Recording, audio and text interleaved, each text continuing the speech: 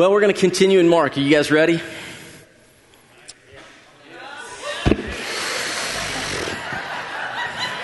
Let's try this again. We're going to continue in Mark. Are you all ready? Yeah. Open your Bibles. Let's go to Mark chapter 8. You say, wait, aren't we in chapter 6? Yes, we are. Get to 8, and once you get there, I want you to put a finger, a bookmark, a piece of paper, something. Just get there and mark it.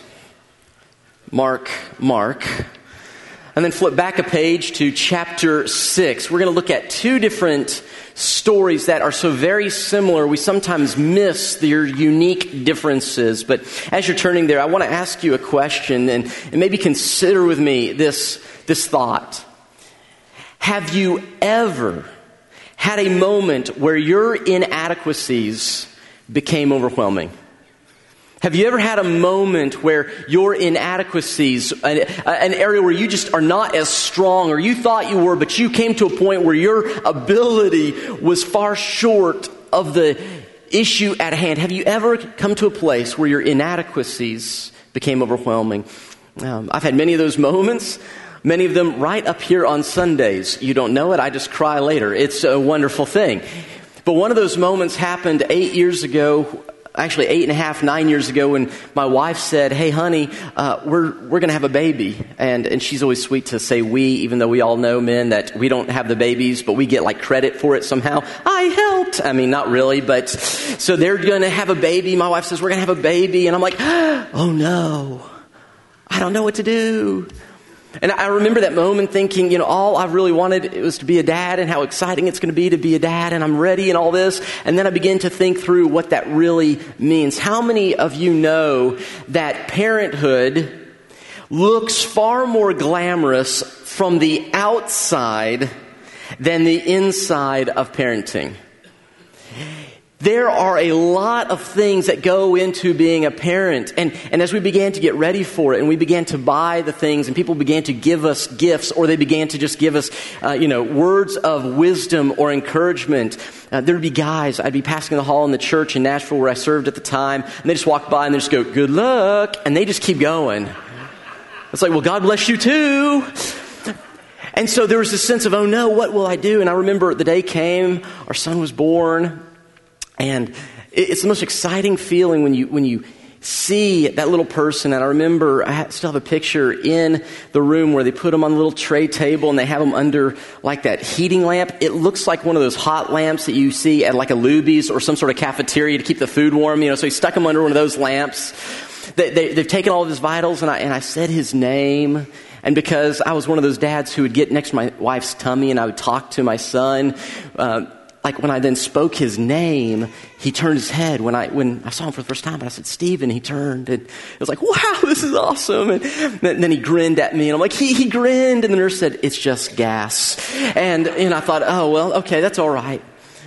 And I remember the first night in the hospital room, and we're so excited. And then we try to go to sleep, and I tried to give him back to the nurses, and they say, oh no, he's yours now.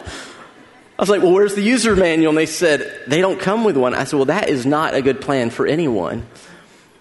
And we get them home, and as so many of you know, there's so many stories and events, things that just don't go the way you think they should, sleepless nights, frustrating moments, times where you really are wondering if there's a warranty, and can you get your money back, and how do you do this?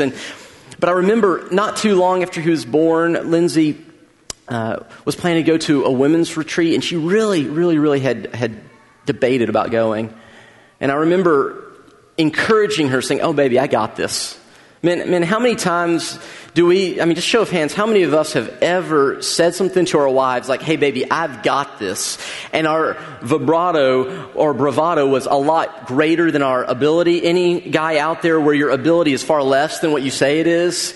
Oh, baby, I got this. It's going to be great. And Lindsay's like, no, I can stay home. And I was like, no, you really need to go. And she's like, no, but you might kill him by accident. And I'm like, probably not. And so I convinced her to go. And I remember my dad came over. It's a Friday afternoon, and we're going to have some man time, because how many of us know that at least most of us, it takes at least 2 men to equal maybe 1 mom. It's debatable, maybe 3 or 4, but we'll say 2. And so Dad came over to hang out.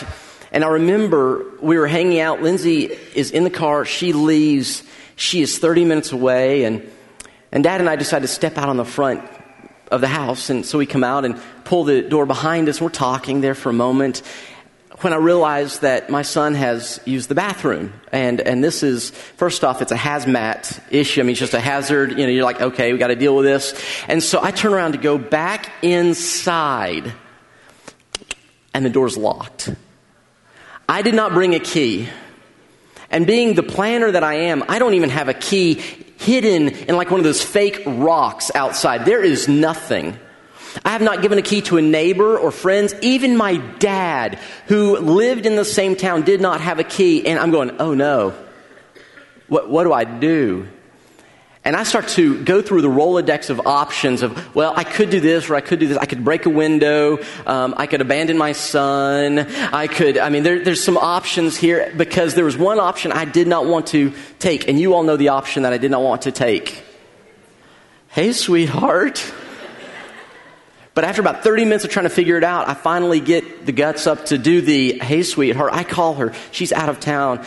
And I don't remember the words. I just remember the tone. Have you ever found yourself in a place where your inadequacies became overwhelming? See, we have a God-given vision as a church. And if you're new here, let me just tell you what it is. Our vision is that we would be a reproducing, multiplying church, meaning that we would not simply stay in this room as we are, but God, by His power and grace, would multiply us as individuals, that the good news of Jesus would be disseminated from us to others, and that there would be more people in more places who would know more about Jesus, that His kingdom would come, His will would be done in Chattanooga as it is in heaven. But there are times where our inadequacies, when you see how big that is, you go, we don't have the ability to do this. Maybe it's not, for you, maybe it's not a big vision like the city. Maybe you're going, man, Josh, I'm trying to just get through life with my marriage intact. Man, when I think about the difficulties of married life, I don't know how to do that. And my inadequacies become overwhelming. I mean, boy, it's not men are from Mars and women are from Venus. It's like, I don't even know where we're from.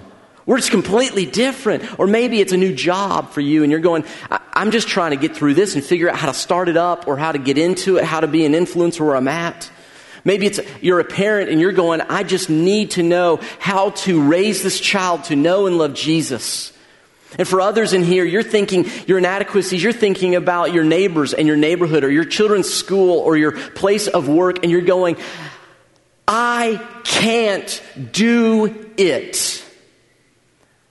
This is exactly where the apostles and the disciples find themselves. Throughout the Gospel of Mark, you'll notice that Jesus takes His followers intentionally into places that are beyond their abilities.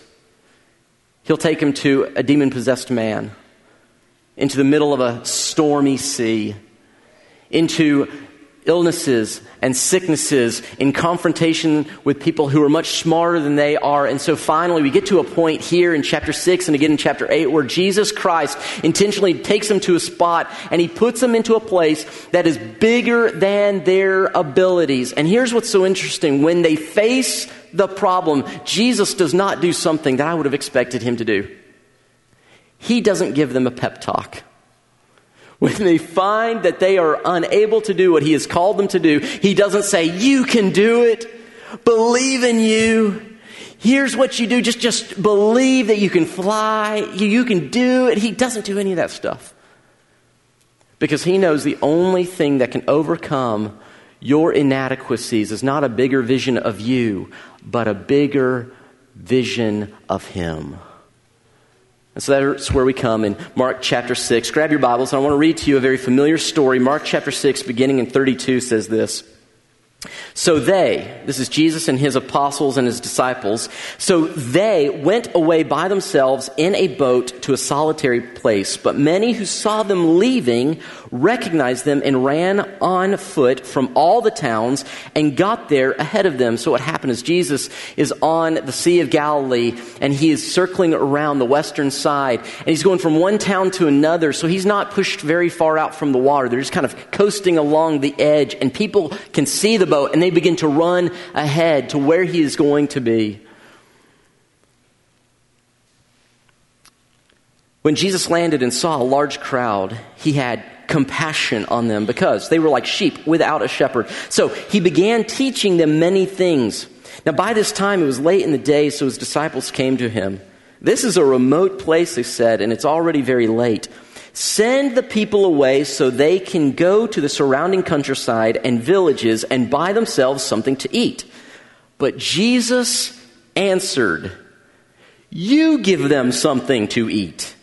They said to him, "That would take 8 months of a man's wage. Are we to go and spend that much on bread and give it to them to eat?" "How many loaves do you have?" he asked. "Go and see." When they found out, they said, 5 and 2 fish. Then Jesus directed them to have all the people sit down in groups on the green grass. So they sat down in groups of hundreds and fifties, taking the 5 loaves and the 2 fish, and looking up to heaven, he gave thanks and broke the loaves. Then he gave them to his disciples to set before the people. He also divided the 2 fish among them all. They all ate, and let's say this together, and they were satisfied. And then he goes on, he says, and the disciples picked up 12 basketfuls of broken pieces of bread and fish. The number of men who had eaten was 5,000. Now here's the problem with this passage. You and I have heard this way too many times. You remember, and I remember the flannel board growing up in church. By the way, how many of you still can visualize the flannel board growing up at church? You've got the flannel board. You've got Jesus, who is always a white guy, which never made sense to me because he's not from here. But you have Jesus. He's wearing a beautiful white gown and a red sash. He's ready for Miss America. He is all in. You then have the apostles and the disciples, and you have people on the hillside. You know the scene, right? And the problem is our familiarity often keeps us from seeing the profundity of this story. So I just want to walk you through it real briefly here this morning. But here's sort of the 3 movements that we see. If you kind of want to get a sense, a scope of this moment, there are 3 sections. The first is that Jesus sees the need. Then he says, "You feed the need." And then Jesus exceeds the need. So it starts with Jesus saying, he sees the need. He says, now you feed the need. And then he exceeds the need. So let's just kind of walk through this because this is one of those stories that's so important. You say, why do we know that it's important? Because other than for the resurrection of Jesus Christ, this is the only miracle that is recorded in all 4 of the Gospels. Matthew, Mark, Luke, and John all record this story. In fact, because this one is so famous and so familiar, we often forget and even ignore that there's another feeding story just 2 chapters later. So in chapter 8, Jesus does a similar miracle, but not with 5,000, but how many? Do you guys already know? 4,000. So what I want to do is I just kind of want to walk us through this because there are some similarities, but there's some differences. By the way, just for those of you who may be skeptical about Scripture, there are those who say that scholars, or rather the scribes, got it wrong, that there was really just one feeding story, but they by accident repeated themselves later. Here's the problem with that. Jesus is going to say later in Mark, he is going to refer both to the feeding of the 5 and the feeding of the 4 in the same verses. He's going to say, hey, you remember when I fed 5,000? You remember when I fed 4,000? So he's going to say both of these things did happen. But because they're so similar, we sometimes miss it. So I just want to show you some of the differences when we think about Jesus seeing the need. Let's just kind of start here.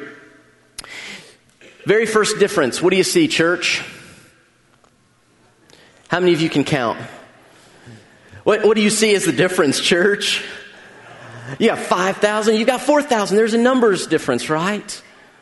But the numbers are not the only difference. In fact, let me just sort of show you. We'll pull up our map. This is also on page 5 of your journal. But you have, in Mark chapter 6, Jesus is on the west side of the Sea of Galilee in a place called Galilee. This was predominantly a Jewish portion of the world. This is where the Hebrew people lived. And so the first story takes place on the west side with Hebrew people, with Jewish people. So these would be the churched folk. The people that the disciples and apostles knew from growing up. But on the east side, in chapter 8, they're in a place called the Decapolis. Decapolis simply means the 10 cities. It was a collection of Gentile nations. And on that side, Jesus performs a miracle for Gentiles. But it goes beyond this. Notice, not only is it for the Jews and Gentiles, but when he feeds the 5,000, they're with Jesus for one day. When he feeds the 4,000, they were with him for 3 days. Now you say, what's the big deal about this? Well, here's what's so interesting. The disciples don't see what Jesus sees. Can we just admit that sometimes we have spiritual blind spots? I think about this often where there are things that I read in Scripture and I don't see for years and years and years, or I'll be with some of you and you'll see something so clearly and I'll be like, wow, I've never seen that before. The disciples missed some obvious things. So when Jesus says that he has compassion in Mark 6, the way he demonstrates compassion is he begins to teach them the Word of God. Understand that compassion leads us to giving them eternal food, not just temporal food. The disciples don't see that. And then later in that day, the disciples, they say, Jesus, everyone's kind of getting hungry. This has been a great series of sermons that you did like in one day. So instead of like 30 minutes or 45 minutes, this has been 8 hours. Great teaching. Love it. But hey, everyone's kind of hungry. They see the need of the people quickly when it is their people. What's interesting is when you get to Mark 8, though, Jesus is teaching, and there's this crowd of people who are following him, not for 1 day, not for 2, but for 3 days. And the disciples never think about the hunger of the people. It is Jesus in Mark 8, if you want to look this up later, it's in Mark 8 where Jesus says, these people are hungry. And isn't it interesting that the first thing that happens is Jesus sees needs often more quickly than I do. And sometimes the reason I will see a need is because I am more closely associated with a person than another group. And yet Jesus sees needs regardless of location or who they are, what's going on. He sees the need, and then notice what happens next here. Although these are differences, one similarity is in both places we're told that Jesus has compassion on them. Now this is a great little Greek word. Are you ready for a Greek lesson this morning? The word here, and we've talked about this before, but let's just kind of get a refresher here. The Greek word for compassion is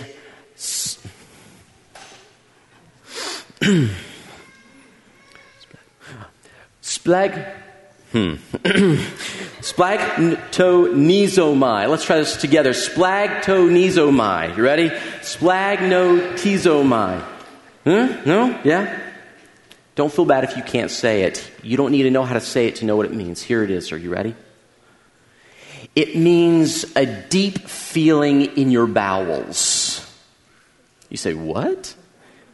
In the ancient world, the belief was the seat of your emotions. The deepest place you feel is not in your heart, but in the pit of your stomach.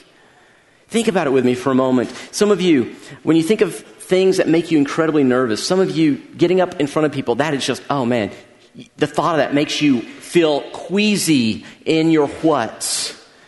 In your stomach. Some of you, it's not that. Maybe it's, guys, you remember the time when you asked that girl out and you were so nervous and your stomach just kind of going all over the place?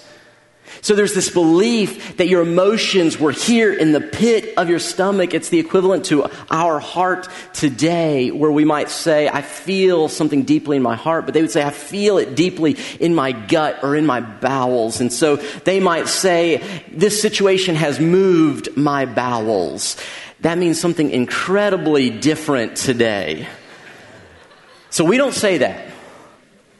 But the big idea is this. This word compassion, if you want a real easy American equivalent, here is what it means.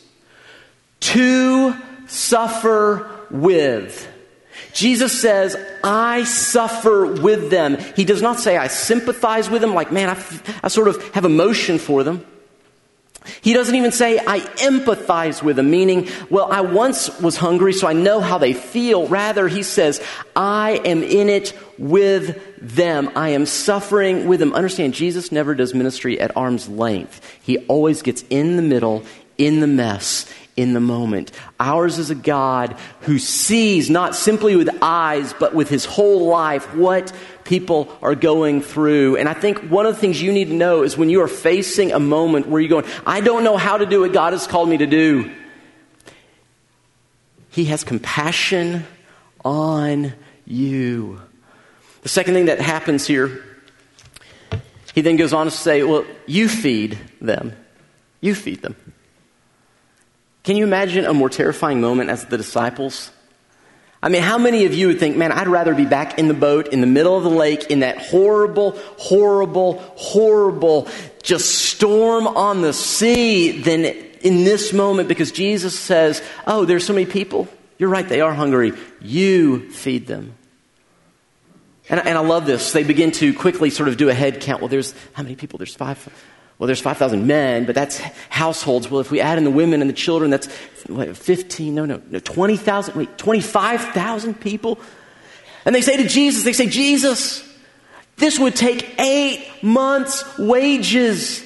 This would take a ton of money. We don't have that kind of money. They say it is impossible. And Jesus, I love our Savior. It is as though he looks at them, and when they hit that moment where they say, we can't, he goes, exactly. Let me just submit to you that if you've never been to a point where you say, I can't, you have yet to get to the point to see what God can. They say, we can't do this. It's too big. I love what one person said. He said, when God wants to do something good, he starts with a difficulty. When he wants to do something great, however, God starts with an impossibility. Have you ever been in that moment where your inadequacies were overwhelming because you look and you say, my kids, I do everything I know how to, but I cannot seem to share with them the gospel in a way that grabs hold. Or you look at your spouse and you go, we made promises, but I don't know how to relight the fire that was once there. Or you look at your neighborhood and you go, it is such a dark place that needs Jesus. Or your school or your work and you go, I don't know how to do what I've been called to do. Never mind the fact that we've been called to this great city of Chattanooga. And you go, how do we do this? Jesus, we can't. And Jesus says, now you got it. You can't. But he doesn't leave them with you can't. Notice what he says. He asks them a very important question. He asks them, what do you have? What do you have? And you can almost imagine they begin to search and they begin to look in people's pockets and they begin to ask, hey, do you have any food? Do you have any food? And in other Gospels, we're told that they found a little boy who had brought just this little bitty lunch sack full of fish and crackers, basically, little sardines and little biscuits. And they come to Jesus and they say, well, Jesus, we have 5 biscuits and 2 little bitty pickled fish.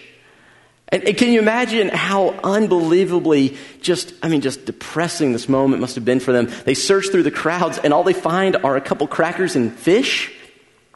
It's like, here. Or you go to the one in chapter 8 where they're with a Gentile nation and they find 7 biscuits and a few fish. And then even worse than this, think about this for a moment. If you find this many and they've been outside with Jesus for 3 days, how fresh are those biscuits? And they've been sitting in someone's pocket for a few days? What about those fish? How fresh are fish that have been in the desert for 3 days? How many of you would just go, no thanks? In fact, I've often wondered, how did they find those fish? Probably by the smell, right? How disappointing and depressing where you come to Jesus and say, Jesus, this is all I have. Have you ever found yourself when you look at what resources you do have and ability and you count it before the Lord, man, this is the time I have, it's not much. This is the financial resources I have, it's not much. This is my skill set. It's not much. These are my spheres of influence. Man, they're small. I don't know many people. Or these are my doors of opportunity. There's just not very many. And you look at it and you go, God, I can't. What do I do? And he goes, give me what you've got. And do you notice something really important here? Notice this, look.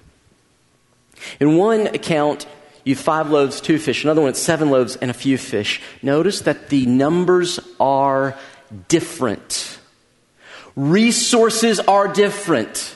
How many of us often wait to ask God for help? How many of us wait to then walk in obedience with what we have? How many of us do not intentionally move forward, open hands with God because we look at the resources of another person, another group, or another time, and we compare what we have today to yesterday and say, it can't be done.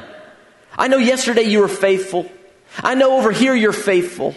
But I have different resources. I can't do it. Do you notice the resources are different, but God uses the resources perfectly. The question is not, what do you have resources? The question is, are you giving your resources to Jesus? Here's the reality. When you come up in a moment where your inadequacies are overwhelming, it is not a question of do you have resources? It's a question of have you given them to Jesus Christ? I think about so many of you who, you tirelessly give of your time, your talents, your treasures in your work, and you have been all in with God, and even though you are low man on the totem pole, you have seen God begin to bring your friends to faith. You've begun to see the culture of that workplace change, because as you have simply said, here's what I have, a few little crackers and some stinky fish, God says, I can use whatever you give me. In fact, God will never ask you to give him something that you don't already have. And God will multiply what you have for the purposes that he has called you. So last thing, as we're kind of walking through this, what do you have? And I just would like to invite you as we kind of get close to coming to a close here, I want you to consider for a moment. What do you have this morning? What is in your hands? You might want to just make a mental inventory of the things that God has given you. And then the next question is not just the inventory. Maybe say, I have this much time, I have this much money, I have this much influence, I have this much skill set in these areas. Maybe then the next question is, at each one is say, have I given this to Jesus? Have I given this to Jesus? Have I given this to Jesus? Because our open hands leads to God filling hungry hearts. Notice the last thing I think is so beautiful here. At the end, he takes it, he breaks it, he thanks God for it, and he gives it out, and it begins to multiply. Here's the reason I don't give. Maybe you're different. The reason I don't often give of my time, my talents, or my treasures is my fear is that if I give it to God, I will lose out. But do you notice at the end of the story, they come back, they don't just have people fed, but they end up with 12 basketfuls at the end. This little Greek word here refers to a tiny little lunchbox or sack of food. The idea is that the 12 apostles who had no food to begin with, leave satisfied and with a doggy bag. The gifts of God. And then over here, you have 7 basketfuls. The word there is not little doggy bag, but rather it's the idea of a bushel or a barrel, a big wicker basket. Now here's what's so cool. These numbers are legitimate and true, but they are also symbolic. Here on the side with Israel and with people of God, it just so happens that God has enough that there are 12 leftovers. There are 12 tribes of Israel. There are 12 apostles that represent the church. You have a picture of God's perfect provision for all of his people. There is enough. And then you come over here to this side with the Gentiles and the rest of the world. And the number 7 is a picture of perfection, of completion. There are 7 days in the week. God rested on the 7th day because his work was done.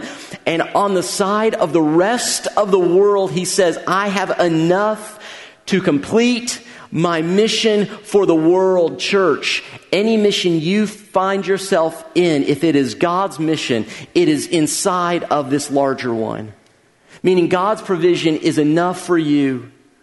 And when you find yourself overwhelmed by your inadequacies, it's not about you trying harder. It's not about you figuring out ways to manipulate the situation or maneuver. It is about saying, here's what I have, my loaves of bread, my little fish. Here it is, Jesus. Here it is.